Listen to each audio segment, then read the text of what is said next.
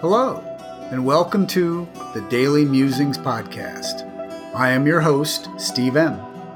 I will be reading the daily reflection from the books Beyond Belief, Daily Musings for a 12-Step Life by Joe C., and published by Rebellion Dogs Publishing, and 365 Tao by Deng Ming Dao, published by Harper One.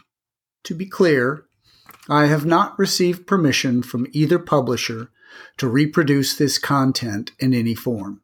It is strictly intended for my personal use and the enjoyment of my family and a few close friends. I hope you enjoy today's Daily Musings.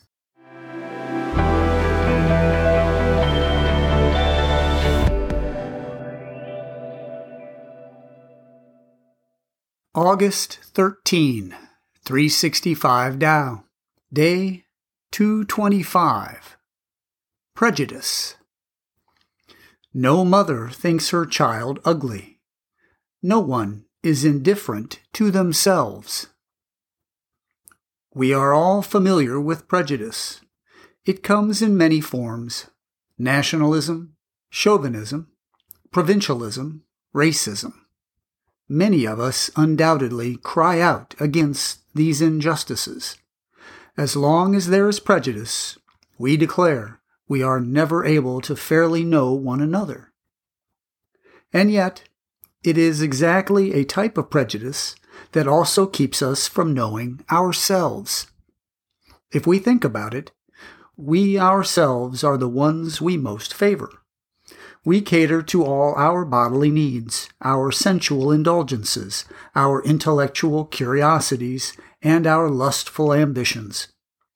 When we are sick or disadvantaged, no one feels our pain more or wails more loudly. When we are satisfied, no one rejoices with greater satisfaction. When we are on the verge of death, no one clings with such vehemence.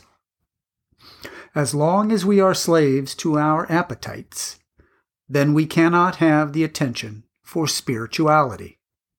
As long as we value comfort over effort, then we shall never have the fortitude for a spiritual quest. As long as we adhere to intellectual ideas over experience, then we can never have a genuine perception of Tao. As long as we insist that we are separate, individual entities apart from the rest of the universe, then we shall never realize oneness. No mother thinks her child ugly, because that child is her own creation. In the same way, we are inevitably partial to ourselves. We create ourselves. If we are to reach any sort of spiritual realization, we must confront and resolve this prejudice. Day 225.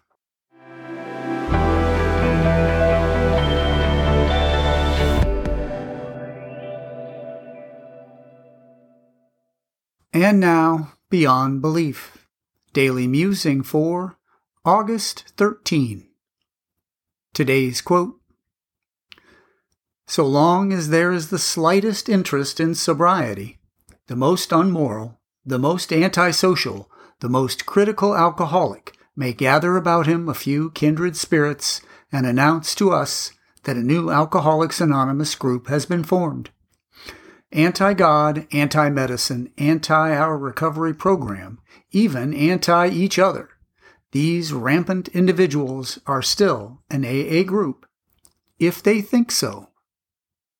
Bill W., AA Grapevine, July 1946. Before the traditions were adopted by AA, Bill was writing about what he called them then 12 principles.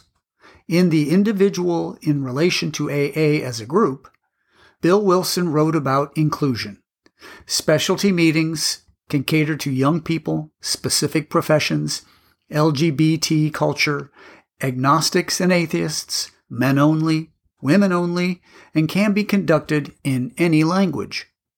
Most groups would not turn away a newcomer, no matter what team colors they wear.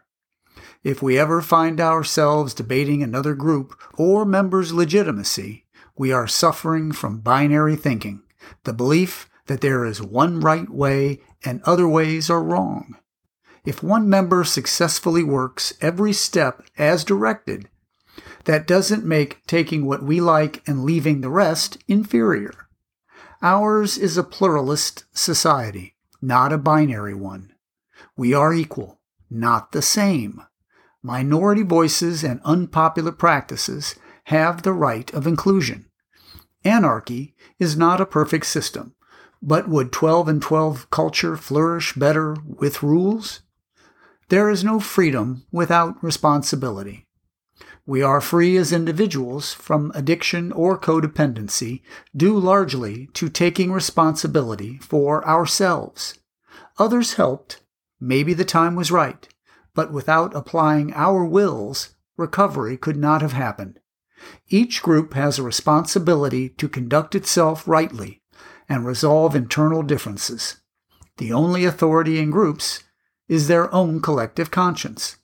Spiritually, this is more than popular opinion. It has to be fair, and it has to be true. Do I think people should save time and see it my way? Do I find contrarian worldviews threatening to me or my fellowship? Even if my group or another group gets it wrong, am I inclined to trust self-correction to take hold organically, or do I think I have to intervene? August 13.